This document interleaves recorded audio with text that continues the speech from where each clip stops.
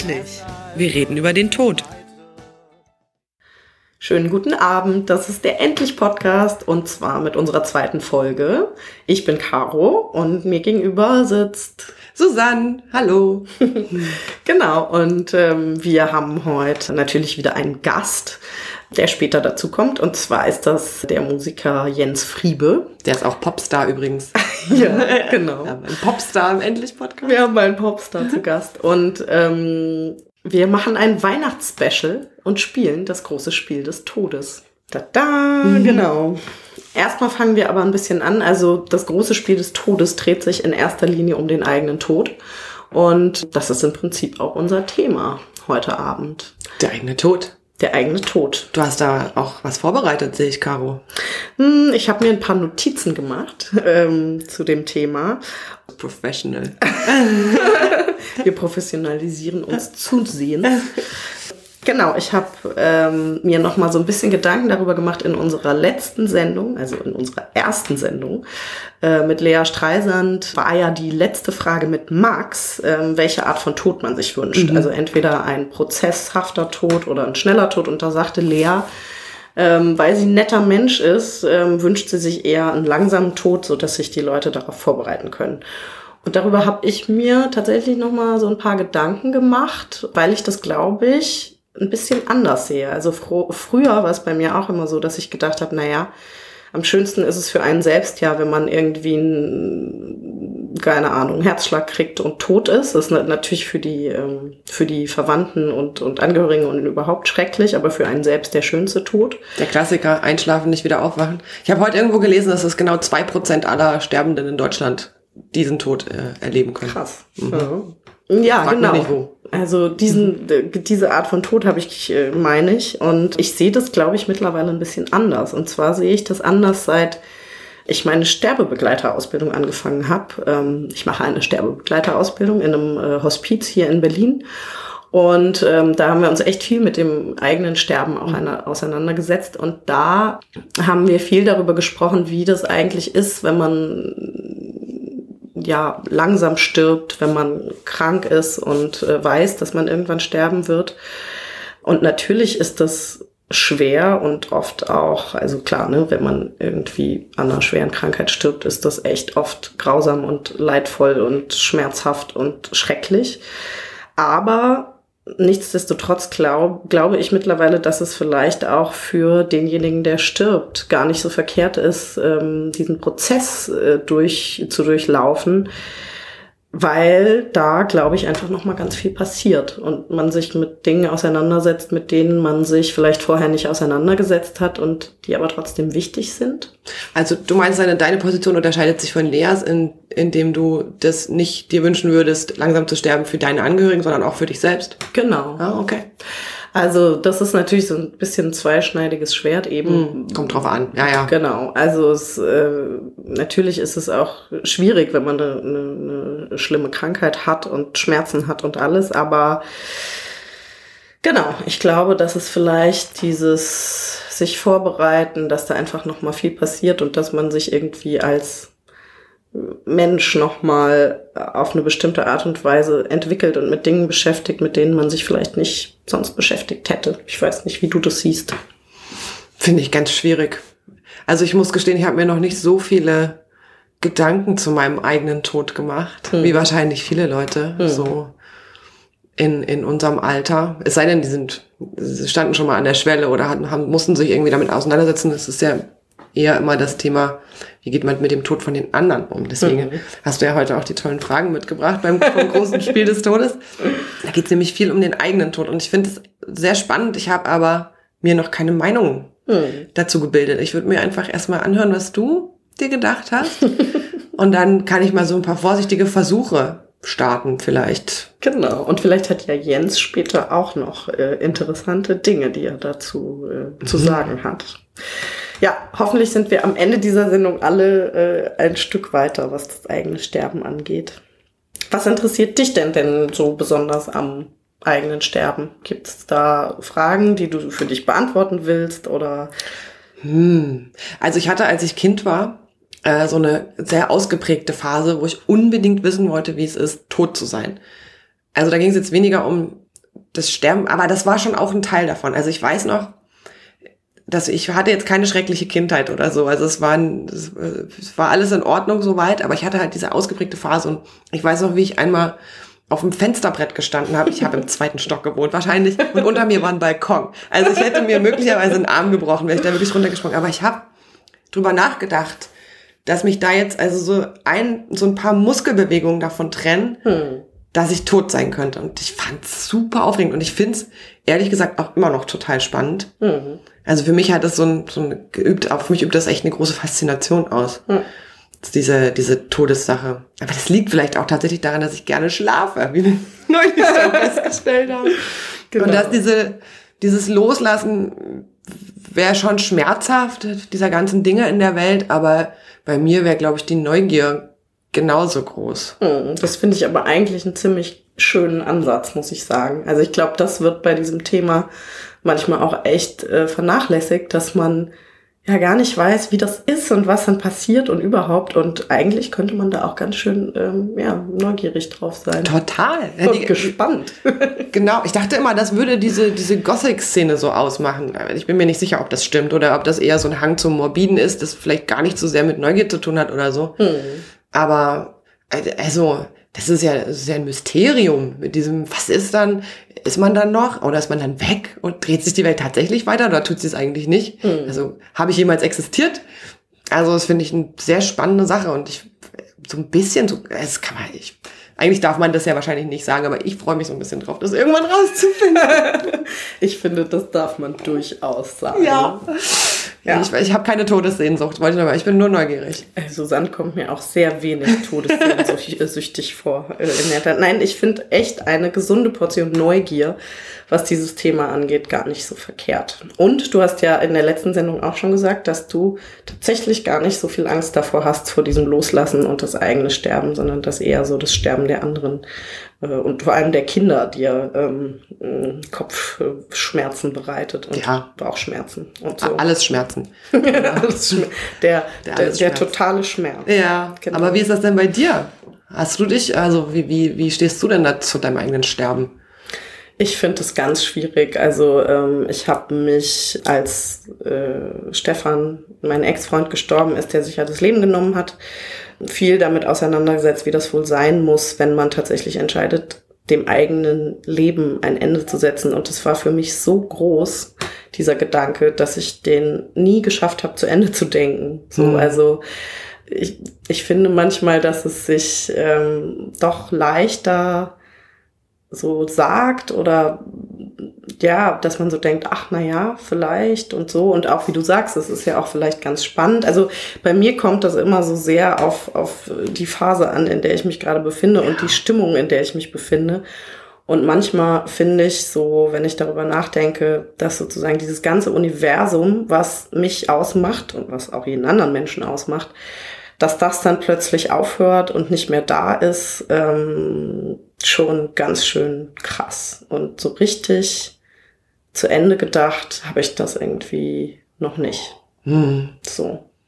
Ja, also ich verstehe das total und ich habe auch Phasen, an denen ich mich sehr, sehr fürchte vor meinem eigenen Tod und überhaupt diese Vorstellung, dass es irgendwann zu Ende ist, eigentlich unerträglich ist. Aber das sind manche Tage und in anderen, wenn es mir generell eher besser geht, dann denke ich, ach, spannend. Wird schon alles. Ja, wird schon. Ja. Das ist ja auch eigentlich ganz gesund, finde ich.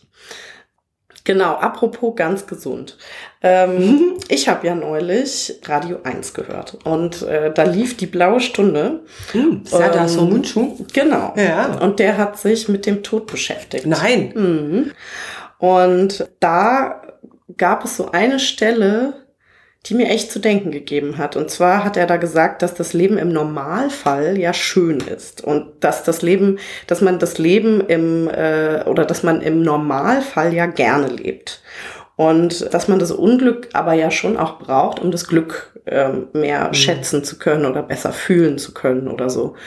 Und da muss ich sagen, an diese Perspektive auf die Dinge zu gucken, die ist mir relativ fremd so, weil und ich weiß nicht, das kann schon sein, dass ich das mal anders gesehen habe. Doch, es ist definitiv so, dass ich das anders mal gesehen habe.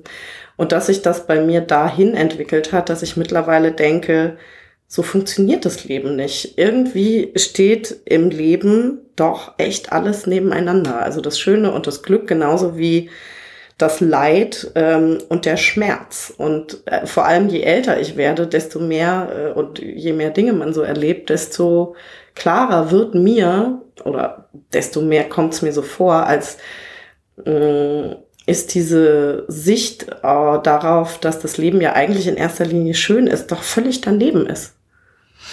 Die ist völlig daneben? Ja. Ich brauche eine Begründung. Naja, also bei mir ist es wirklich so, dass ich mittlerweile glaube, und das hat in erster Linie mit meiner Erfahrung und mit dem Älterwerden zu tun, dass ich so das Gefühl habe, dass man, je länger man lebt, je älter man wird, je mehr Erfahrungen man sammelt, desto klarer wird mir, dass das Leben einfach nicht nur schön ist, sondern dass das Leben auch verdammt anstrengend ist, verdammt schmerzhaft und dass es auch ganz viel Leid gibt im Leben, was man aushalten muss. So. Ja, natürlich, aber ich glaube, das hat er ja damit nicht, also wenn ich das richtig verstehe, nicht ausgeschlossen. Er hat ja nur gesagt, das ist doch die klassische Dialektik der ganzen Dinge. Das gibt das eine nur durch das andere. Also wärst du niemals unglücklich, wüsstest du gar nicht, wie es sein würde, glücklich zu sein. Ja, das war das, worauf es hinauslief. Aber sozusagen diese Aussage, im Normalfall ist das Leben ja schön. Und im Normalfall lebt man gerne. Das ist mir so sehr kategorisch irgendwie. Ich glaube halt tatsächlich so ein bisschen, dass aus dieser Sicht auf die Dinge, nämlich dass das Leben doch eigentlich schön ist, und dass man dann so aus allen Wolken fällt, wenn man irgendwie, wenn es einem nicht gut geht oder wenn man eben verdammt traurig ist oder irgendwas verdammt schmerzhaft ist, dass das echt viel, dass das selbst viel Leid verursacht und auch viel Unzufriedenheit. Ich glaube einfach mittlerweile, oder ich habe für mich so die Erfahrung gemacht, dass es extrem gut tut, einfach zu sehen, dass Leben ist nicht nur schön, sondern es ist auch verdammt schmerzhaft. Manchmal ist es auch gut, für diesen Schmerz Raum zu schaffen, so. Und nicht ständig nur irgendwie zu gucken, dass es ganz schnell wieder gut wird. So. Ja, das wird schon wieder. Genau. Ja. Und bei mir war das halt vor allem wirklich so, eben als ich selbst sehr getrauert habe, hat mich das tatsächlich sehr belastet. Also sowohl die Sicht von außen darauf, als auch meine eigene Sicht auf die Dinge, dass ich immer so dachte, oh Gott, mir geht's so schlecht und ich bin so traurig. Das kann doch jetzt nicht immer so weitergehen und ich kann doch nicht so lange so traurig sein. Und für mich war der Punkt total entlastend, als ich irgendwann gemerkt habe, doch, mir geht es jetzt verdammt schlecht und auf absehbare Zeit wird sich das erstmal nicht ändern. So. Und dass es auch normal ist, dass keiner daherkommt und sagt, das ist doch nicht normal, was du jetzt hier fühlst. Oder genau. Normalerweise ist doch das Leben schön. Genau. Ja, verstehe schon. Weil es auch es hat halt so einen einengenden und normativen Charakter. Naja, und man denkt dann halt immer, ist jetzt irgendwas falsch mit mir oder ist irgendwas komisch? Oder wann muss es mir jetzt eigentlich wieder gut gehen? Und meine Erfahrung war tatsächlich auch, dass dieses vielbeschworene eine Jahr, also dieses Trauerjahr, nachdem irgendwie vieles anders und besser werden soll, auch das war bei mir nicht so. Also ich habe schon gemerkt, dass sich mit der Zeit vieles verändert, aber bei mir war auch nach einem Jahr alles noch ziemlich schlimm. Und das also diese Erkenntnis, ja, das ist jetzt schlimm und das wird jetzt erstmal so lange so bleiben, wie es braucht, hat echt den Druck rausgenommen. Ja. So. Ja, ich muss jetzt hier mal kurz spoilern, weil ich heute die Fahrradgedanken schreibe und eigentlich war mein erster Satz für die Fahrradgedanken, die ich schreiben wollte, die 5 Trauerphasen können mich mal. Weil es nämlich genau das Problem ist. Ich bin durch meine Trauerfälle gegangen und habe gedacht, ich habe diese verkackten 5 Trauerphasen oder 6 oder auch wie viele es immer gibt. Ich habe die nie gehabt. Das ist immer alles ganz anders gewesen. Es kommt total drauf an, wie erstens ich mich gefühlt habe, wie alt ich war.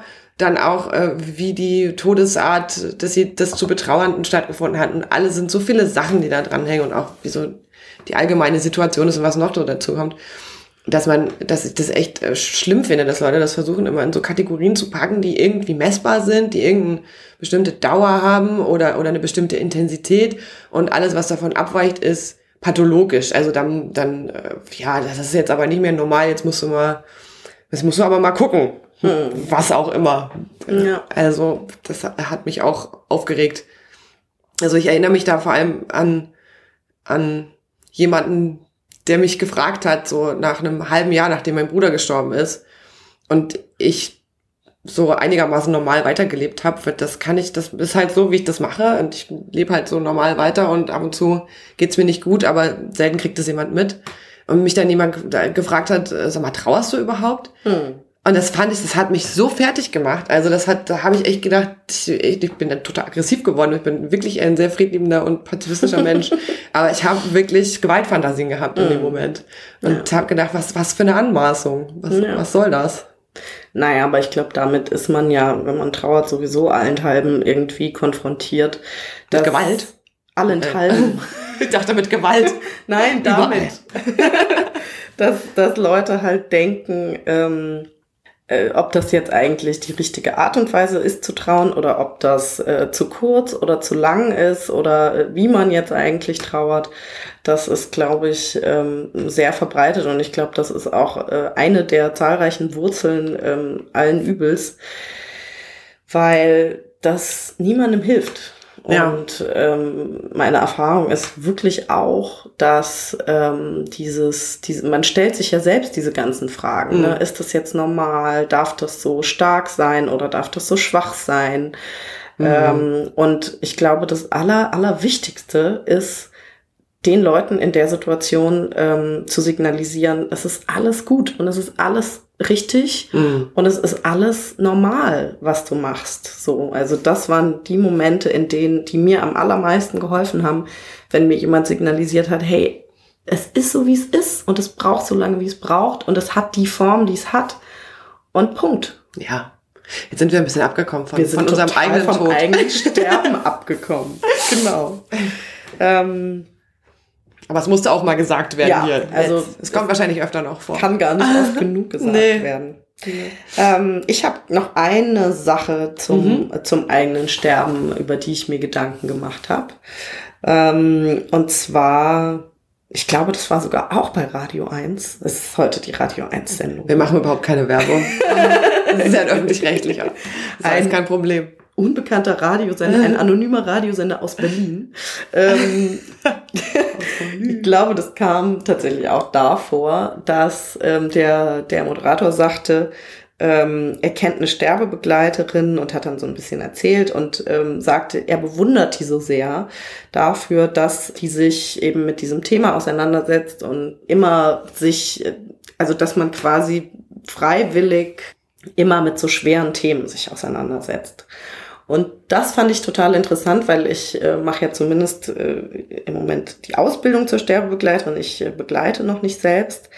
Aber meine Erfahrung ist und auch die Erfahrung, die ich in der Gruppe gemacht habe, in der ich ausgebildet werde, ist, dass das eigentlich echt nichts ist, was man bewundern muss, sondern dass das im Gegenteil einem selbst total viel bringt. Und dass das was ist, was extrem beglückendes und irgendwie auch erdendes hat, wenn man sich mit diesem Thema auseinandersetzt. Und meine Theorie ist so ein bisschen, dass genau diese Freiwilligkeit das auslöst. Also dass sozusagen, wenn man sich so einem potenziell extrem schwierigen Thema freiwillig aussetzt, dass das einfach, dass das sehr, sehr gut ist und was sehr Befreiendes hat. Aber das Thema ist ja eigentlich nur gesellschaftlich schwierig gemacht und tabuisiert und so. Und ich habe jetzt gerade gedacht, dass du die Freiwilligkeit, dass du damit meinst, dass du dich freiwillig dieser Situation aussetzt, weil es ja keine aufgezwungene Sache ist. Also weil dir nicht jemand gestorben ist und du gezwungen wirst, dich damit auseinanderzusetzen, sondern dass du es machst, weil du es halt willst. Genau. So. Und das bei jemand anderem zu sehen, ist ja vielleicht auch ich meine, es gibt einem natürlich einen viel größeren emotionalen Abstand und auch ein ganz anderes Verstehen, könnte ich mir vorstellen, um das alles einzuordnen oder ich habe selber ich kann mir das überhaupt nicht vorstellen. Ich finde es total schwierig, aber auch einfach aus Zeitgründen. Also ich finde es voll spannend und ich kann mir das auch gut vorstellen, so später, wenn ich mal ganz viel Zeit habe, das zu machen. Ich habe da jetzt auch gerade in der FAS, um mal hier ein anderes Medium zu nennen, da war auch gerade so ein Artikel drin über Leute, die letzte Hilfe leisten. Und das sind meistens Betroffene gewesen. Das war so ein ganz interessanter Artikel und was man jetzt so wirklich an praktischen Sachen so machen kann, um die zu unterstützen, um es ihnen sozusagen so angenehm wie möglich zu machen, das Sterben. Und da kam halt viel so mit Schwämmen und Feuchtigkeit auf den Lippen und so. Lernst du da sowas auch? Das haben wir alles gelernt. Also ja, diese Ausbildung ist einfach, die ist so breit, das ist echt Wahnsinn. Und ich habe auch das Gefühl, dass das war total mindblowing, was wir da alles gelernt haben, weil das halt wirklich von der psychologischen Seite, was Sterbende, Trauernde, Angehörige und so weiter angeht, über wie man eigentlich für sich selbst sorgt in solchen Situationen, ne? Dass man eben da nicht mit reingezogen wird, dass man es nicht alles mit nach Hause nimmt, dass man offen und empathisch ist, aber nicht sich davon völlig runterziehen lässt. Bis hin zu ganz praktischen Dingen. Was passiert eigentlich, wenn man stirbt? Solche Dinge, wie du sagst. Also, was hilft jemandem? Was sind auch so die wirklich körperlichen Phasen von jemandem, der stirbt? Und was ist ganz normal? Was kann man da tun? So total interessant fand ich zum Beispiel, dass eben ganz viele Leute, wenn ihre Angehörigen sterben, immer zu trinken geben, weil die Lippen werden ganz, ganz trocken und man fällt so ein bisschen ein und dann denken die, oh Gott, nicht, dass der verdurstet. Und dass es eben ganz normal ist, dass dass sich sozusagen die Feuchtigkeit zurückzieht und dass man eigentlich den körperlichen Sterbeprozess total stört, auch im negativen Sinne, wenn man zu viel Wasser zuführt und dass dann so ganz natürliche Prozesse, die stattfinden, nicht stattfinden können. So. Und also ganz viele Dinge lernen wir da, die echt spannend sind. Aber hat dir das irgendwie einen Einblick gegeben in wie man sich dann fühlen könnte, wenn man stirbt? Ja, also wir haben ganz viele Übungen gemacht. Was für Übungen? Das finde ich jetzt aber spannend. Das sind so Übungen, die darauf abzielen, dass du dich innerlich deinem eigenen Sterben so ein bisschen annäherst und dir das irgendwie so besser vorstellen kannst. Und das war total spannend. Also das war schon auch ganz schön emotional so. Eine Übung war zum Beispiel so, dass wir alle uns die 5 wichtigsten Dinge in unserem Leben aufschreiben sollten. Und es konnten Menschen sein oder Dinge oder was auch immer, was einem wichtig ist. Werte, Liebe, Freundschaft, mein Haus, mein Hund, was auch immer. Mein Auto. Genau. Und dann wurde jedem nach und nach das alles weggenommen. Und konnte man sich noch entscheiden, ob man eines der Dinge, was man aufgeschrieben hat, freiwillig abgeben sollte oder man konnte es behalten und zum Schluss wurde es einem dann genommen, ob man will oder nicht. Und das war echt ganz schön. Man musste auch immer entscheiden, welches man jetzt zuerst abgibt und welches man noch behält. Und das war total spannend, weil auch das unterschiedlich war, wie die Leute. Manche Leute haben das abgegeben, was ihnen am allerschwersten gefallen ist, was sie eigentlich am allermeisten behalten wollten, weil sie gedacht haben, dann habe ich es hinter mir. Und manche haben bis ganz, ganz, ganz zum Schluss daran festgehalten. Also das ist echt, und da sind viele Tränen geflossen. Oh, loslassen. Loslassen. Ja. Aber so ein körperlicher Sterbeprozess, also wie ist das denn nun wie Einschlafen? Wird einem das, oder ist das wahrscheinlich bei jedem anders, aber wenn es ein natürlicher natürlich, so, wenn man älter wird und so, ist das dann so, dass man halt einfach immer mehr schläft, immer weniger da ist oder? Gibt es schon, ja. Also diese Phasen gibt es. Also tatsächlich auch so die körperlichen Phasen ist ganz interessant, wenn dann sich die Wärme zieht sich als allererstes so aus den Gliedmaßen zurück, also aus den Füßen und aus den Händen und alles geht Richtung Herz. Also sozusagen das Herz ist das, wo die letzte Wärme noch Nicht im Gehirn? Übrig bleibt.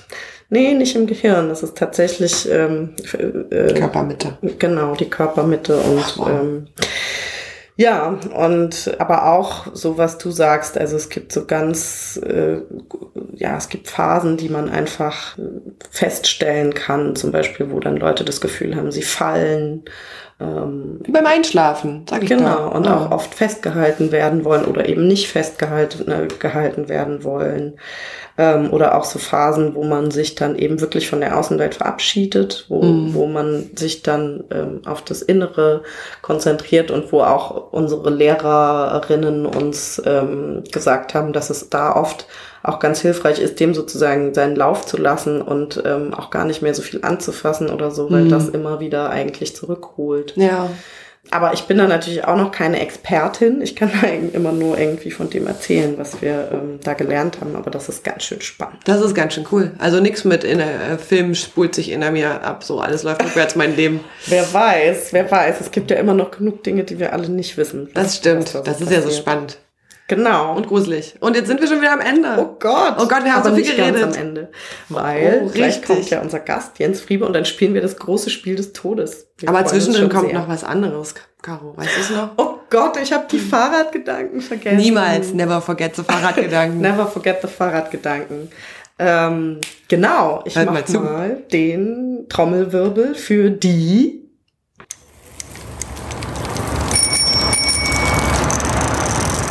Fahrradgedanken. Zu meinen Toten pflege ich äußerst unterschiedliche Beziehungen. Es sind 5 Tote und 5 unterschiedliche emotionale Verstrickungen. Die Art unserer heutigen Beziehung scheint sehr davon abzuhängen, wann sie mir gestorben sind und auf welche Art. Hier ist der Versuch einer Klassifizierung. Den Anfang macht mein Wellensittich Hansi. Ich war 7 und sein Tod hat mir das Herz gebrochen. So sehr, dass ich ihn nach einer Woche Totenruhe wieder ausgegraben habe. Zwischen seinen Krallen klebte immer noch Käfigsand. Er hat weder gestunken, noch waren ihm alle Federn ausgefallen. Das hat mich beruhigt und ich habe ihn wieder in seinem Schuhkarton begraben. Das war Liebe, da bin ich mir sicher. Wenn ich an ihn denke, dann immer noch mit einer großen Zärtlichkeit. Als ich 8 war, starb mein Opa. Plötzlich in der Nacht. Er hatte beim Kartenspielen in der Schenke gewonnen, einen über den Durst getrunken und zack, Herzinfarkt. Meine Familie stand unter Schock. Ich fand alles eher aufregend und habe in Gedanken oft mit ihm geredet. Auf der Beerdigung hatte ich einen Lachanfall, weil Lachen verboten war. Dabei hat mein Opa immer so viel gelacht. Dann war ich 19 und mein Vater ist gestorben. Suizid. Das war anders. Dunkler. Alles wurde irgendwie doppeldeutig. Die Leute in der kleinen Stadt und wie sie mich angeschaut haben, was sie zu mir gesagt haben. Meine Erinnerungen, die Familiengeschichten, alles hat einen doppelten Boden bekommen. Die Möglichkeit einer anderen, einer umgekehrten Bedeutung. Ich habe zu viel nicht verstanden. Und dann bin ich weggegangen, so weit wie es ging. Die Zeit danach war lang und es wurde gelebt. Neue Menschen wurden geboren, andere wurden krank und wieder gesund. Als ich 37 war, starb mein Bruder. Wieder Suizid. Ganz ehrlich, das ist 1,5 Jahre her und ich stehe immer noch unter Schock. Dort, wo bei Hansi enttäuschte Liebe, bei meinem Opa ein Stück übrig gebliebene Lebenslust und bei meinem Vater die Flucht steht, ist einfach nichts. Und das ist weiß und fiebt leise. Letzten Monat ist meine Oma gestorben. Sie hat meinen Opa um 30 Jahre überlebt. Ein halbes Jahr lang ist sie gestorben. Bei jedem Besuch war sie ein bisschen weniger hier. Ich empfand das als friedlich und einvernehmlich. Das Loslassen war gewachsen und kam nicht plötzlich. Tatsächlich denke ich eher an die schönen Zeiten mit ihr als an das Ende. Ihr bin ich irgendwie dankbar, dass sie den Tod für mich wieder normal gemacht hat. So, das war heute Susanne mit ihren Fahrradgedanken. Und jetzt sind wir tatsächlich am Ende unserer ersten Hälfte angelangt. Und jetzt sind wir ganz gespannt auf Jens.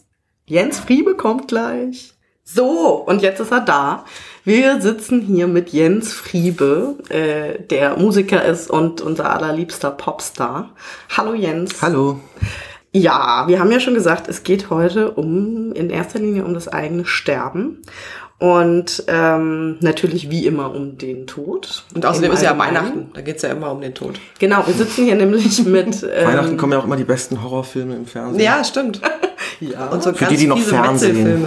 Also ich gucke immer tschechische Märchenfilme an Weihnachten, aber nur gut. Jedem das seine. Drei Haselnüsse. Für Aschenbrödel. Das hasse ich.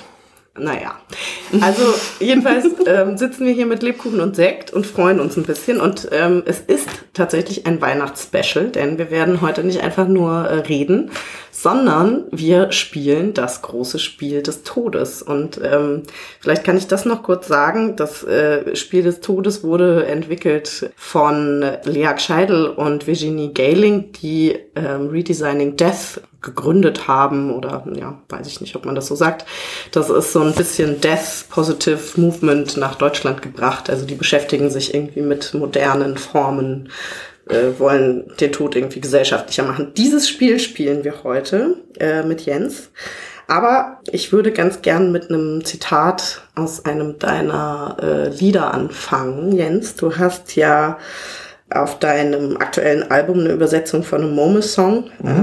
Das heißt, What Will Death Be Like? Und da sagst du unter anderem das. Der Tod wird nicht sein, wie die Schläuche am Krankenhausbett, durch die Morphium fließt. Der Tod wird nicht sein, wie das jüngste Gericht, an dem Gott, der Direktor, die Noten verliest. Der Tod wird nicht sein, wie Fernsehen, wie Leben aus Zuschauersicht. Der Tod wird nicht sein, wie die Reise buddhistischer Motten ins leuchtende Nichts. Meine erste Frage ist, wie wird der Tod denn sein? Ja, das ist ja genau das Dilemma, aus dem dieses Lied sozusagen von Momus sich ausgedacht wurde. Deswegen mag ich das Lied eben so gerne. Das Dilemma, dass man sich den Tod natürlich nicht positiv vorstellen kann, weil der Tod ja sozusagen nur das Nichts ist, das Leben negativ bestimmt sozusagen. Und man kann ihn sich nicht vorstellen positiv, aber man kann eben auch nicht drüber nachdenken, wie er ist. Und deswegen ist es ein extrem langer Text, also eigentlich diesen verzweifelten und vergeblichen, aber doch auch irgendwie sehr spannenden Versuch. Und schön. Sehr schön, zu dokumentieren, irgendwie über das nachzudenken, worüber man eigentlich nicht nachdenken kann. Also das Unbestimmbare versuchen zu bestimmen und das generiert eben diese fast unendliche Zahl von Bildern, die alle natürlich aus der Immanenz sind, aber sozusagen die Transzendenz bestimmen wollen. Wow. Ein sehr philosophischer Einstieg. Das war ja mal ein guter Einstieg. Ja? Und das zu Weihnachten. Ja. Was viele vielleicht nicht wissen, ich habe ja Weihnachten Geburtstag. Oh. Also am 25. Wir gratulieren jetzt nicht, weil das ist ja noch nicht. Das ist noch obwohl ich mir, obwohl ich mir überlegt habe, was ich jetzt doch nicht mache aus verschiedenen Gründen, aber mal vorzufeiern, um diesem Aberglauben auch einfach mal tapfer zu begegnen, dass man sagt, nein, man darf vorher nicht gratulieren, man darf vorher nicht feiern, also einfach einen Monat vorher, vielleicht mache ich es nächstes Jahr, genau. Ob das funktioniert, also ich bin ja dem Aberglauben eher zugeneigt. Du gehst auch nicht unter Leitern durch zum Beispiel. Doch, das mache ich schon, aber zum Beispiel hebe ich ernsthaft jeden Cent auf, den ich auf der Straße Ich gehe nicht finde. unter wackeligen Leitern durch. Das mache ich auch nicht. Da bin ich abergläubisch. Naja, also ich hatte mal einen Freund, der war Italiener und, also der ist immer noch Italiener und die haben ja die unglaublichsten Aberglauben. Da darf man irgendwie keinen Schirm im Haus aufspannen, weil sich dann die Toten im Grab rumdrehen und man darf vor allem kein Brötchen auf den Kopf drehen, weil sich dann die Toten im Grab rumdrehen. Aber das wäre ja mal ein interessanter Versuch, den Schirm aufzumachen und gucken, ob sich irgendwas im Grab rumdreht. Ja, was passiert eigentlich, wenn die sich im Grab umdrehen? Dann drehen sie sich halt einmal um und schlafen dann weiter. Ihr seid einfach hören auf zu schnarchen. Was ist so schlimm daran, wenn sich die Toten mal umdrehen? Ja, das frage ich mich halt auch. Wir spielen jetzt das große Spiel des Todes und das geht so. Jeder liest eine Frage vor, immer abwechselnd und die anderen beiden müssen sich überlegen, wie die Antwort auf diese Frage aussehen könnte. Und die oder derjenige, die oder der Recht hat, kriegt einen Punkt. Und zum Schluss wird der Todesexperte gekürt. So, los geht's. Jens, du bist dran mit der ersten Frage. Er zieht. Du musst laut vorlesen. Wer darf meinen toten Körper anfassen und ausziehen? Oh, da geht anziehen. So, und jetzt müssen wir überlegen, wer das darf. Genau, wer das aus Jens Sicht mit seinem toten Körper darf. Ich glaube, ich hab was. Na dann, sag was. Ich glaube, dass Jens sagt, dass er das gar nicht will, dass ihn jemand wäscht und anzieht. Okay, ich würde drauf tippen, dass das irgendjemand macht, der professionellen Abstand zu Jens Leben hat. Jens? So ein Bestatter oder sowas. Susanne hat halb recht. Also ich hatte jetzt zwei, also so genau, entweder Fachpersonal oder auch Partner, Partnerin. Das könntest du dir schon vorstellen. Ja, natürlich immer konsensual. Also, Natürlich. Wird niemand gezwungen, meinen toten Körper zu berühren. Hey, dann habe ich jetzt einen Punkt. Ja, also ich das ist kein Problem. Eigentlich darf mich jeder anfassen, wenn ich tot bin. Ja. Das ist mir eigentlich relativ wurscht. Ja. Aber wenn du dir Ich bin da wesentlich pingeliger, während ich lebe noch. Und selbst da, ehrlich gesagt. Ja, also ich bin mir da ja nicht so sicher, ehrlich gesagt, weil wenn ich mir das so vorstelle, ich bin eigentlich im Leben nicht so pingelig mit dem nackten Körper. Ich finde, da wird sehr viel Gewese drum gemacht. Aber wenn ich mir jetzt so vorstelle, dass ich tot bin und dann liege ich da wirklich, also und wenn ich mir das so bildlich vorstelle, ne, mit Brust und Schamhaar und allem, was da drum und dran ist, und dann steht da jemand. Also ich glaube, professioneller Abstand ist auf jeden Fall schon mal nicht schlecht. Es ist ja auch ein bisschen, wie stellst du dir das jetzt vor, wenn du jetzt sozusagen tot umfallen würdest und eben dieser doch noch irgendwie in der Mitte des Lebens intakte Körper oder irgendwie oder nach einer 10-jährigen Bettlägerigkeit. 10 Jahre Bettlägerigkeit? Ja, wenn du schon gewöhnt oder wie lange warst du schon tot, bevor dich jemand gefunden hat? Das ist ja die Frage, in welchem Zustand befindet man sich, wenn oder hat die Katze schon das Gesicht aufgegessen? Also und je horrormäßiger das ist, desto weniger will man wahrscheinlich, dass Leute, die einen irgendwie kennen. Ja, da bin ich mir auch wieder nicht so sicher. Ich denke so, naja, wenn man es schon gar nicht mehr, naja. Also wenn ich da jetzt hier mal meine profunde Meinung dazu noch äußern darf, mir ist das völlig Schnurz. Okay. Es ist so richtig scheißegal. Im Grunde ist es mir auch egal. Also man denkt dann vielleicht irgendwie, wen könnte es jetzt schockieren? Und das ist natürlich am wenigsten das Fachpersonal. Ja, stimmt. Naja. Aber ich habe ja auch nicht deinen Aberglauben. Ich glaube ja einfach nicht, dass man dann noch irgendwo rumschwebt oder so. Oder? Aber es ist, kommt halt drauf an. Also für die Angehörigen ist es vielleicht sehr unangenehm, aber vielleicht hilft es ihnen auch dabei, die Trauer zu bewältigen, wenn sie einen dann noch ein bisschen schön zurecht machen. Also da möchte ich mal ganz deutlich meine Meinung zu sagen. Ich glaube, dass das total hilft. Das ist was ja sehr gar nicht so gemacht wird. Und trotzdem möchtest du es nicht, dass dich immer anfasst. Nein, ich sag gar nicht, dass ich das nicht möchte, sondern dass mir der Gedanke schon was mit mir macht. So. Und ich muss ja vielleicht jetzt nicht nackt vor allen liegen, sondern das macht dann ja jemand, wer auch immer. Und dass dann Leute mich sehen und sich von mir verabschieden und mich auch nochmal anfassen und tatsächlich so fühlen, dass ich nicht mehr da bin und dass das nur noch dieser Körper ist. Ich glaube, das ist ziemlich gut, wenn man das tut. Ja, aber dazu muss man ja nicht nackt sein. Nee, genau, dazu muss man nicht nackt sein. Aber ich glaube, dass das echt hilfreich ist. Und jetzt möchte ich nochmal darauf aufmerksam machen, was für ein lustiges Wort das Wort Angehörige ist oder was für ein stranges Wort. Wieso? Weil es dieses Wort nur gibt, also das bezeichnet ja sozusagen Familie und nahestehende Menschen, aber es kommt nur vor in Verbindung mit Tod oder eben nahendem Tod. Sondern dann werden plötzlich Leute, die einem nahen, zu Angehörigen. Man sagt ja nicht, ich feiere Weihnachten mit meinen Angehörigen. Außer man ist eben Also eigentlich finde ich, wir sollten das mal etablieren. Stimmt. Wenn ich mal eine Punkband noch mache, nenne ich sie die Angehörigen. Sehr gut. Die gibt's bestimmt schon. Na gut, das ist ein guter Einwand, finde ich. Die Angehörigen mit Eu. Ihr hört jetzt mal auf mit der Karlauerei hier und jetzt ist Susanne dran. Ich muss ziehen. Mit der Frage. Ich nehme die hier. Was wäre der unwahrscheinlichste Tod für mich? Oha. Also ich muss jetzt auch mal dazu sagen, dass Jens und ich, wir kennen uns eigentlich überhaupt nicht. Wir sind jetzt hier so voll rumgestocher im Trüben. Ja, du musst jetzt einfach wahrscheinlich eher von dir ausgehen. Von dir oder Leute, die ich normalerweise kenne. Also was ist der unwahrscheinlichste? Soll ich jetzt schon was raten? Also du kannst auch Caro den Vortritt lassen. Ja. Ich würde sagen, du sagst sowas wie vom Blitz getroffen werden, weil du das zu schicksalhaft findest. Ich gehe so ein bisschen von mir und sage jetzt zum Beispiel Extremsport, Unfall. Jens, du hast echt die volle Punktzahl bekommen. So. Ich hasse Sport. Niemals würde ich irgendeinen Extremsport betreiben und dabei einen Unfall erleiden. Das wäre ziemlich unwahrscheinlich, vom Blitz getroffen zu werden. Wie? Und das ist jetzt deine Antwort? Nein. Was für mich der unwahrscheinlichste Tod wäre. Also ehrlich gesagt, ich glaube, dass es vom Bus überfahren zu werden ist, weil ich so eine Angst davor habe, vom Bus überfahren zu werden. Oh, wirklich? Ja, weil es da tatsächlich auch schon mal so einen Fall gab und ich habe auch 2 Kinder und immer sage ich denen, pass bloß auf den Bus auf, das ist echt hier tödliche Waffe auf der Straße und ich glaube, mir würde das einfach nicht passieren. Ich glaube, genau so wirst du sterben. Vom Bus überfahren? Ja, weil du das wenigstens irgendwie geht's weißt.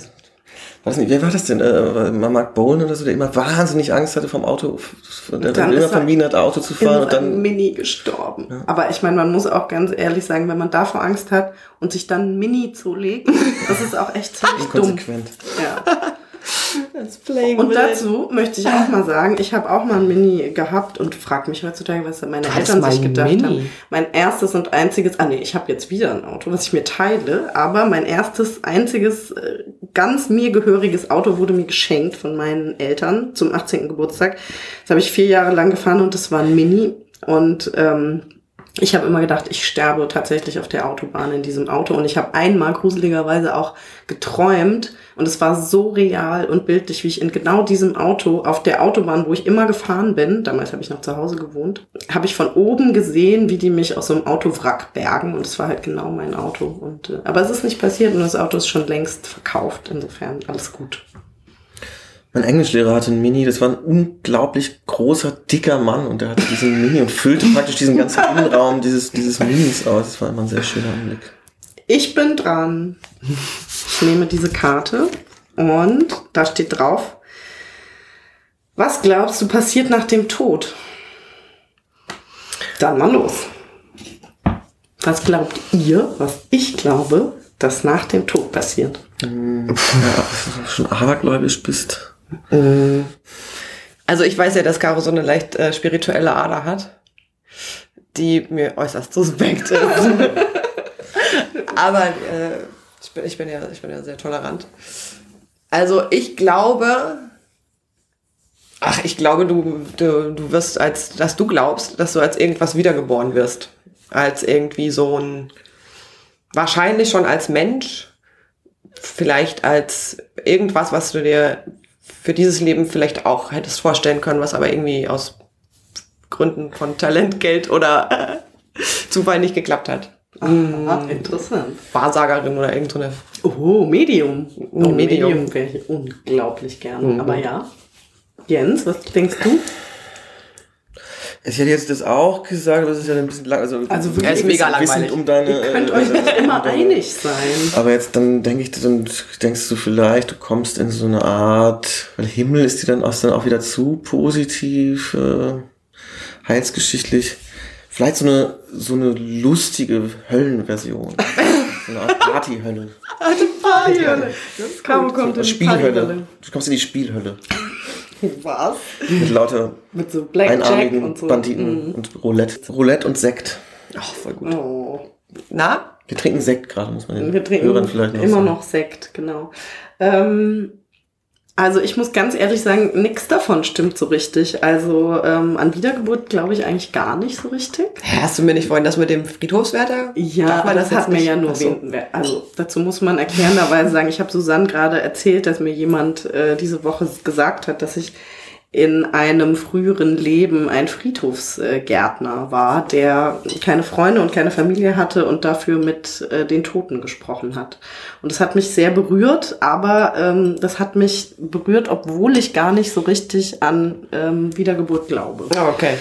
Bei mir ist es so, dass ich nicht weiß, an was ich glaube. Also ich halte verschiedene Dinge für möglich und genau dieselben Dinge auch für nicht möglich.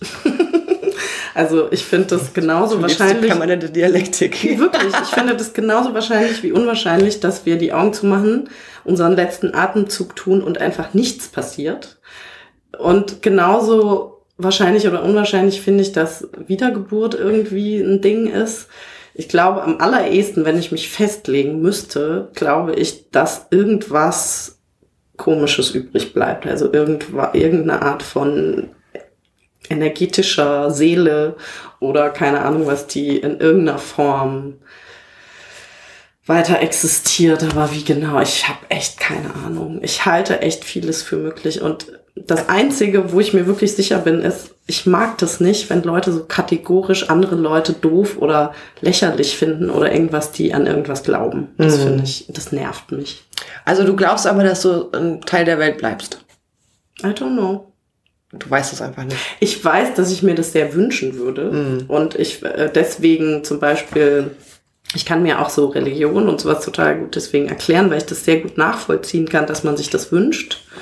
und dass das so ein Sehnsuchtsgedanke sozusagen ist. Aber da funkt mir halt mein Verstand auch immer wieder rein. Also ich weiß es echt nicht. Das ist das Einzige, worauf ich mich zurückziehe.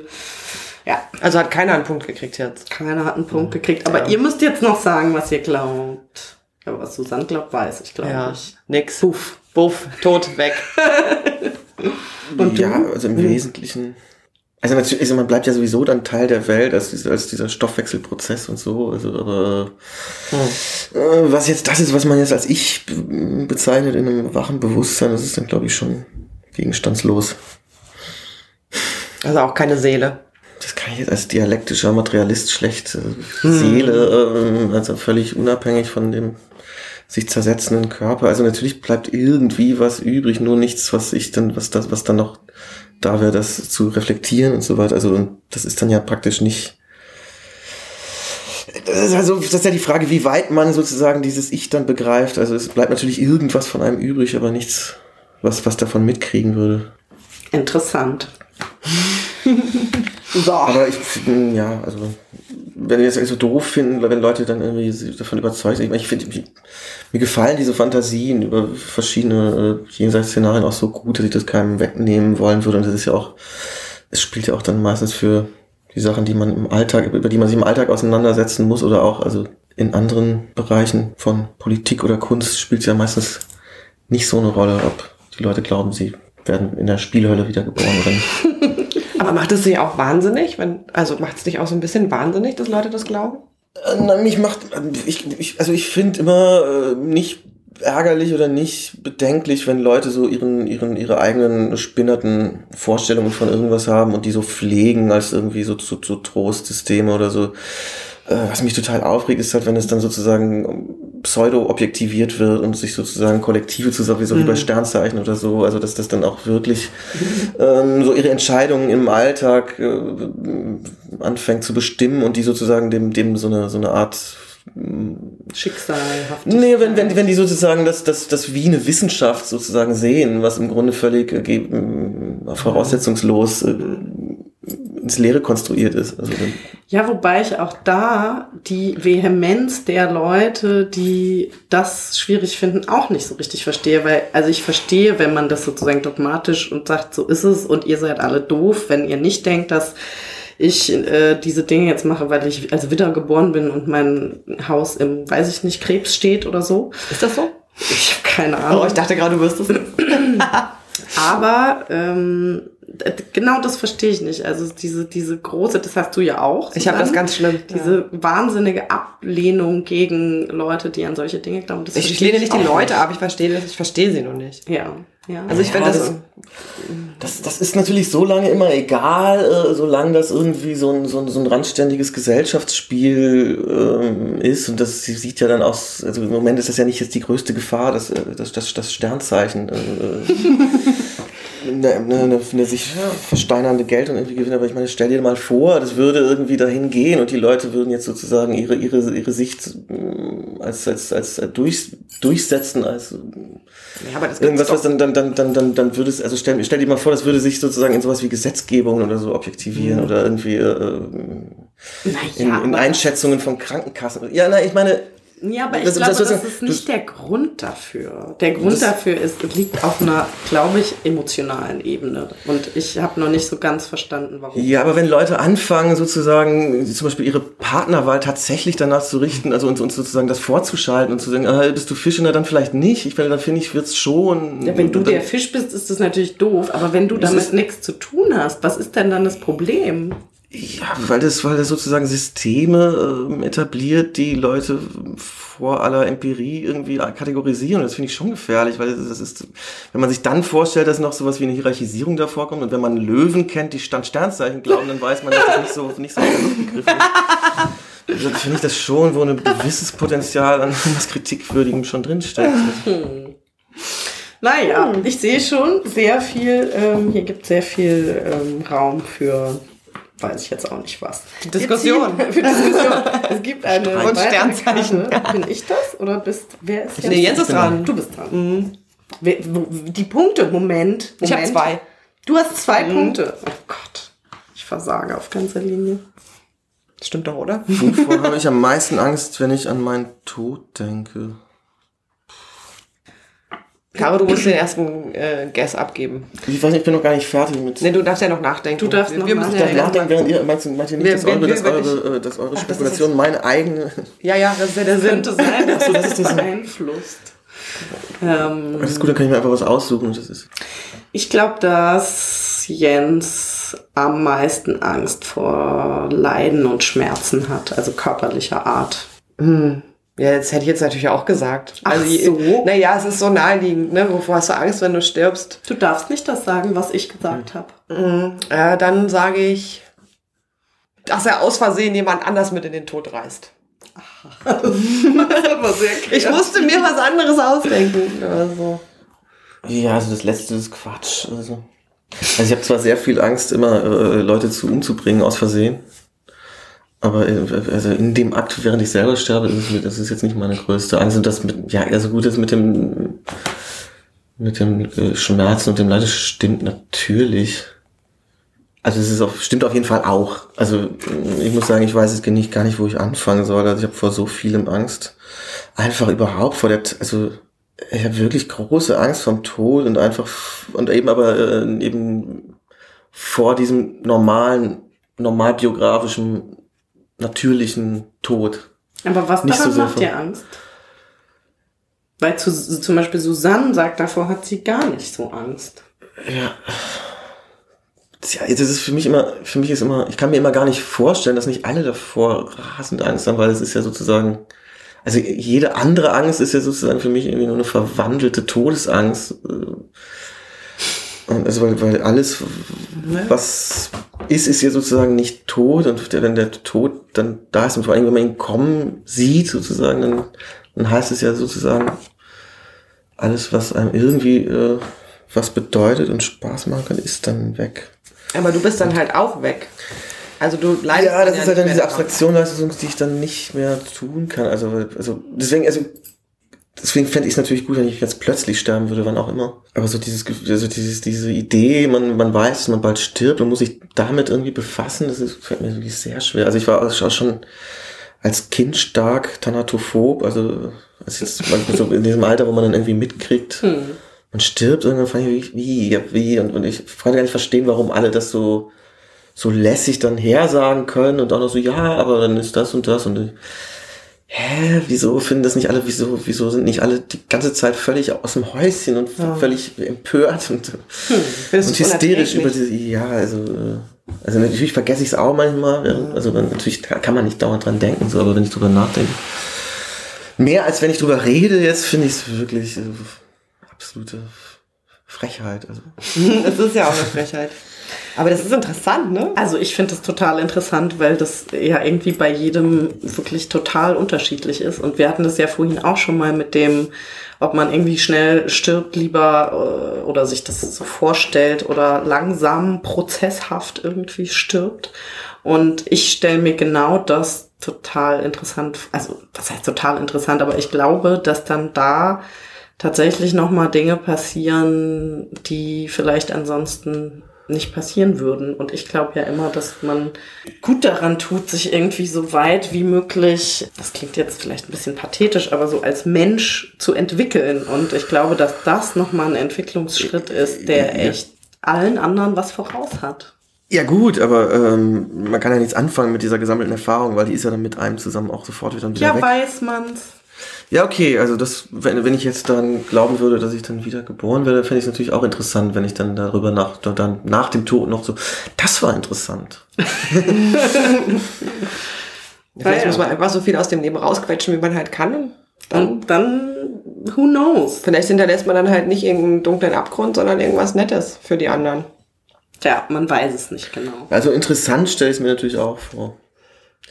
Aber je interessanter ich es finde, desto schade fände ich es natürlich, dass ich mit diesen interessanten Erfahrungen dann wieder nichts anfangen kann. Na gut, wir gehen jetzt mal weiter. Also bei Herrndorf oder so gibt es diese Stelle, dass Thanatophobie eben die einzige Angst ist, die man praktisch nicht therapieren kann, weil sie eben nicht wie Angst vor Spinnen oder so irgendwie irrational ist, wo irgendwie die Angst sich an irgendwas knüpft, wovon man eigentlich keine haben muss, sondern das ist eben die einzige, die eben nicht gegenstandslos ist, sondern wirklich unwiderlegbar einen Kern hat, also an dem man nicht vorbeikommt. Jetzt haben wir ein Herrndorf-Zitat auch noch drin. Wie geil. Oh, das wird immer besser. Wer ist jetzt dran? Ich glaube ich, oder? Du? Keine Ahnung. Mach du mal. Und wer hatte jetzt einen Punkt? Du. Okay, es steht 2:1 für Susanne. Jens, streng dich an.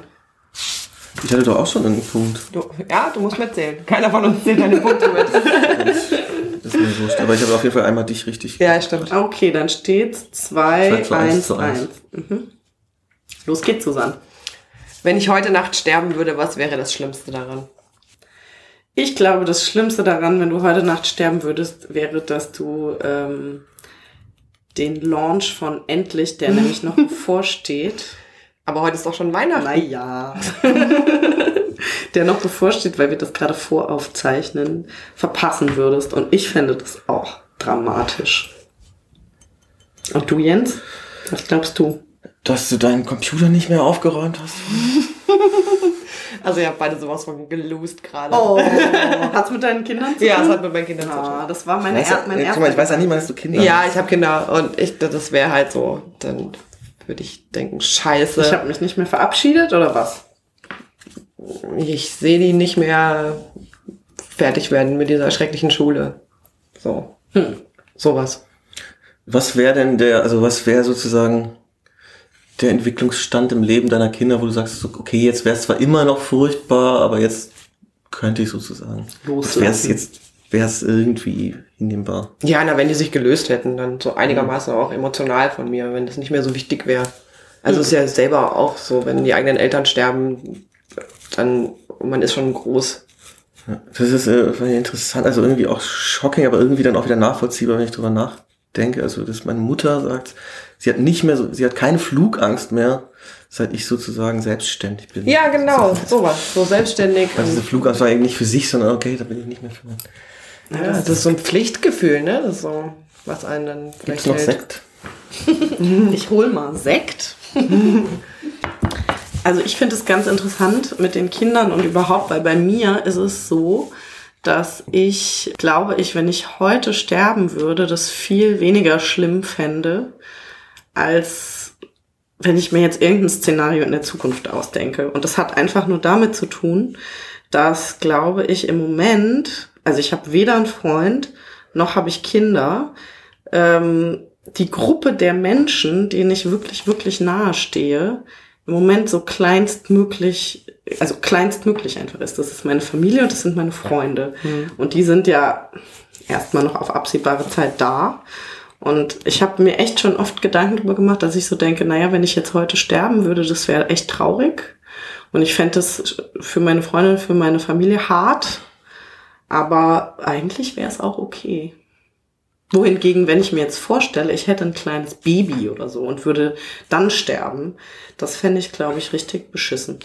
Also, um es mal anders zu sagen, so ein Vorteil von, wenn man jetzt stirbt, dann ist es ja, wenn man sich die eigene Beerdigung vorstellt, dass das noch so ein schönes Fest ist mit so einer lebendigen, großen